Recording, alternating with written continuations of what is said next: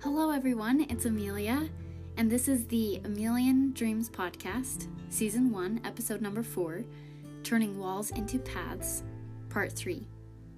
During Part 1 and 2, we talked about using journaling to change thoughts, and small action steps to help in the process of changing the heart. Now in Part 3, we'll discuss choice in the process of turning walls into paths. Several months ago, I had an experience where I felt rejected. At the time, this felt significant to me. I felt anger, pain, and a broken heart. After sleeping for about 12 hours, I woke up and found that I had a choice to make. I could choose to block out God and other people, or to embrace God and other people. Of course, I chose to continue to embrace God and others. I knew that choice would bring the greatest peace, joy, and blessings into my life. It would also be the path of learning and growth that I really needed. And as time has passed, this choice has blessed my life significantly. There are crossroads in our lives all the time. Some are more major than others, but the choices we make in those moments will serve to propel us forward as a detour or to hold us back in our progression. They will either serve as a stepping stone or stumbling block. Choosing to embrace God in each moment of decision will always serve to strengthen and bless your life. Stepping away from Him will only bring sorrow and heartache in the long run. Yes, you can return, but it is more difficult. In each crossroad, there are a couple significant truths to remember.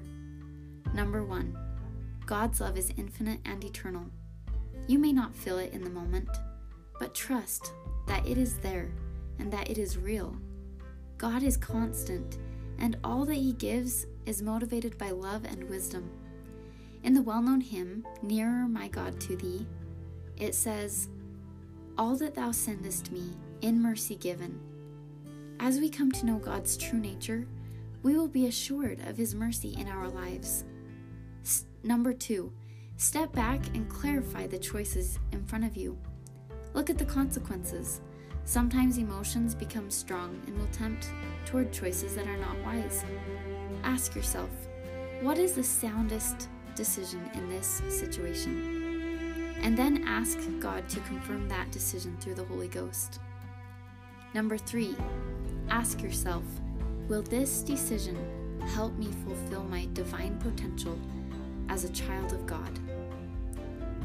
In the Book of Mormon, in 2 Nephi chapter 2, verse 14, the prophet Lehi teaches that God has created all things, both things to act and things to be acted upon. Furthermore, in the Doctrine and Covenants, section 58, verse 28, we learn that the power is in us, wherein we are agents unto ourselves. Heavenly Father has given us agency.